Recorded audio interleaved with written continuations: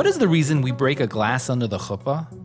There are a few reasons why we break the glass under the chuppah during the wedding. The first source we find the Gemara Brachas. The Gemara there describes the concept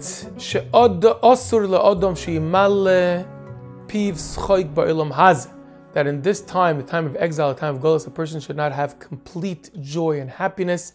And they bring a proof in the pasuk. It says, Oz yimoles chaypinu. Oz means in the future we'll be able to have a complete joy and a complete happiness. But now in the time of Golus, a person, every time that he's happy, he should have a little bit of a lack of happiness to commemorate the Churban Beis HaMikdash. The Gemara there says a story about Rav Ashi. Rav Ashi's son was getting married, and obviously by Rav Ashi's simcha, many people were participating. Rav Ashi felt that it was too happy. People were too happy. The Gemara says that he took a glass cup, which was worth a lot of money. In the middle of the dancing and singing, he broke the glass. And by him breaking the glass, he was able to decrease a little bit in the idea of simcha, based on what we said before, that you cannot have complete simcha bizman hazeh, you can't have complete simcha in exile. That's the first, during the time of exile of Golus. That's the first source that we have for breaking the glass in a chasana, in a chuppah. Part of it is also based on the pasuk. It's brought down in Tehillim. It says in the pasuk, E'ele es Yerushalayim arosh simchasi. That whenever I'm going to have a simcha, I should always commemorate and remember Yerushalayim. So by breaking the glass, we remember the destruction of Yerushalayim. Dafka, in the time of building a new home, we remember that the general home, the home of the Shechina, the home of Hashem, is not complete, is not built, is destroyed, and that's why we break the glass to remember the Churban Beis HaMikdash. So that's the reason, that's a source. However, there are other reasons for breaking the glass. One reason is brought down in Kabbalah. It says that there's no wedding, no ksuba de leis ba tigra, that there isn't something that has to go a little bit wrong by it. And the reason is, being that it's such a time of kedusha, of holiness, of completion, and of simcha, that the other side, the tzad shekeneged the sitra achra, wants to also have a little bit of a part. And that's why by every single wedding, something usually goes wrong, something a little bit, there's some kind of a discomfort that happens, because the sitra achra wants to also have a part of it.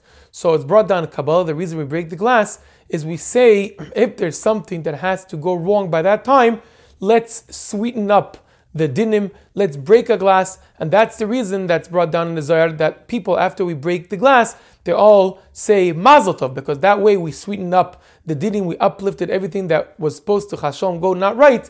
By breaking the glass, we brought it to be right. So reason number one is the reason to commemorate the Churban Beis HaMikdash.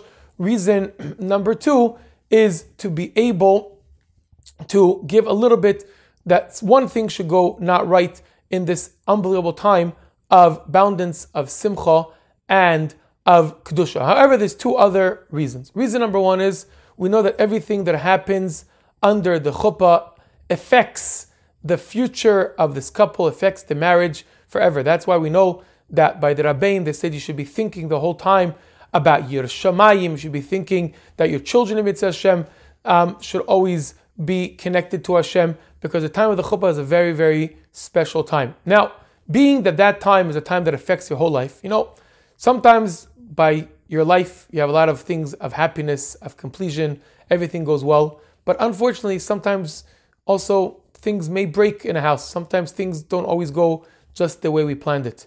And the thing that we wish the chas and kala is that even if something goes not so right in the house, just like here, after breaking the glass, we all know how to wish them a mazel tov and be happy about it. The rest of their life, even if things don't always go right in their eyes, they should have the power and the ability of smiling and joining with a mazel tov, knowing everything is from Hashem, everything from above.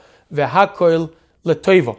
Last reason is the reason that the chas and kala, when they enter the chuppah, they're each a half an entity, a half an neshama. And when they walk out of the chuppah, it's not me, it's not you, it's us. It's them being together, it's them being united. And Chachamim said that the first thing they should be doing before walking out of the chuppah as us, as together, is remembering those that still didn't have the zchus and the ability of joining this simcha. That's why, right before they take their first step out of the chuppah as a us, as a together, as a united entity and a bounded neshama, they first stop for a second and think about those that still need a Yeshua, that still need a refuah, that still need some kind of a blessing from Hashem.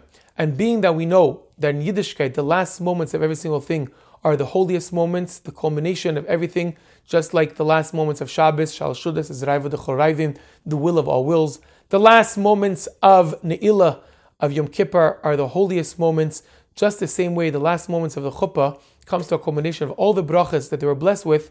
That's the time that they don't just ask for themselves, they ask for Klal Yisrael, they ask for everything and for everyone that needs a bracha, that needs a Yeshua, that really should be completed. And obviously the greatest Yeshua, Am Yisrael, that the Geula should come, and not just their house should be built, but the Hashem's house, the Beis Hamikdash, should be built speedily in our times and in their times. Amen.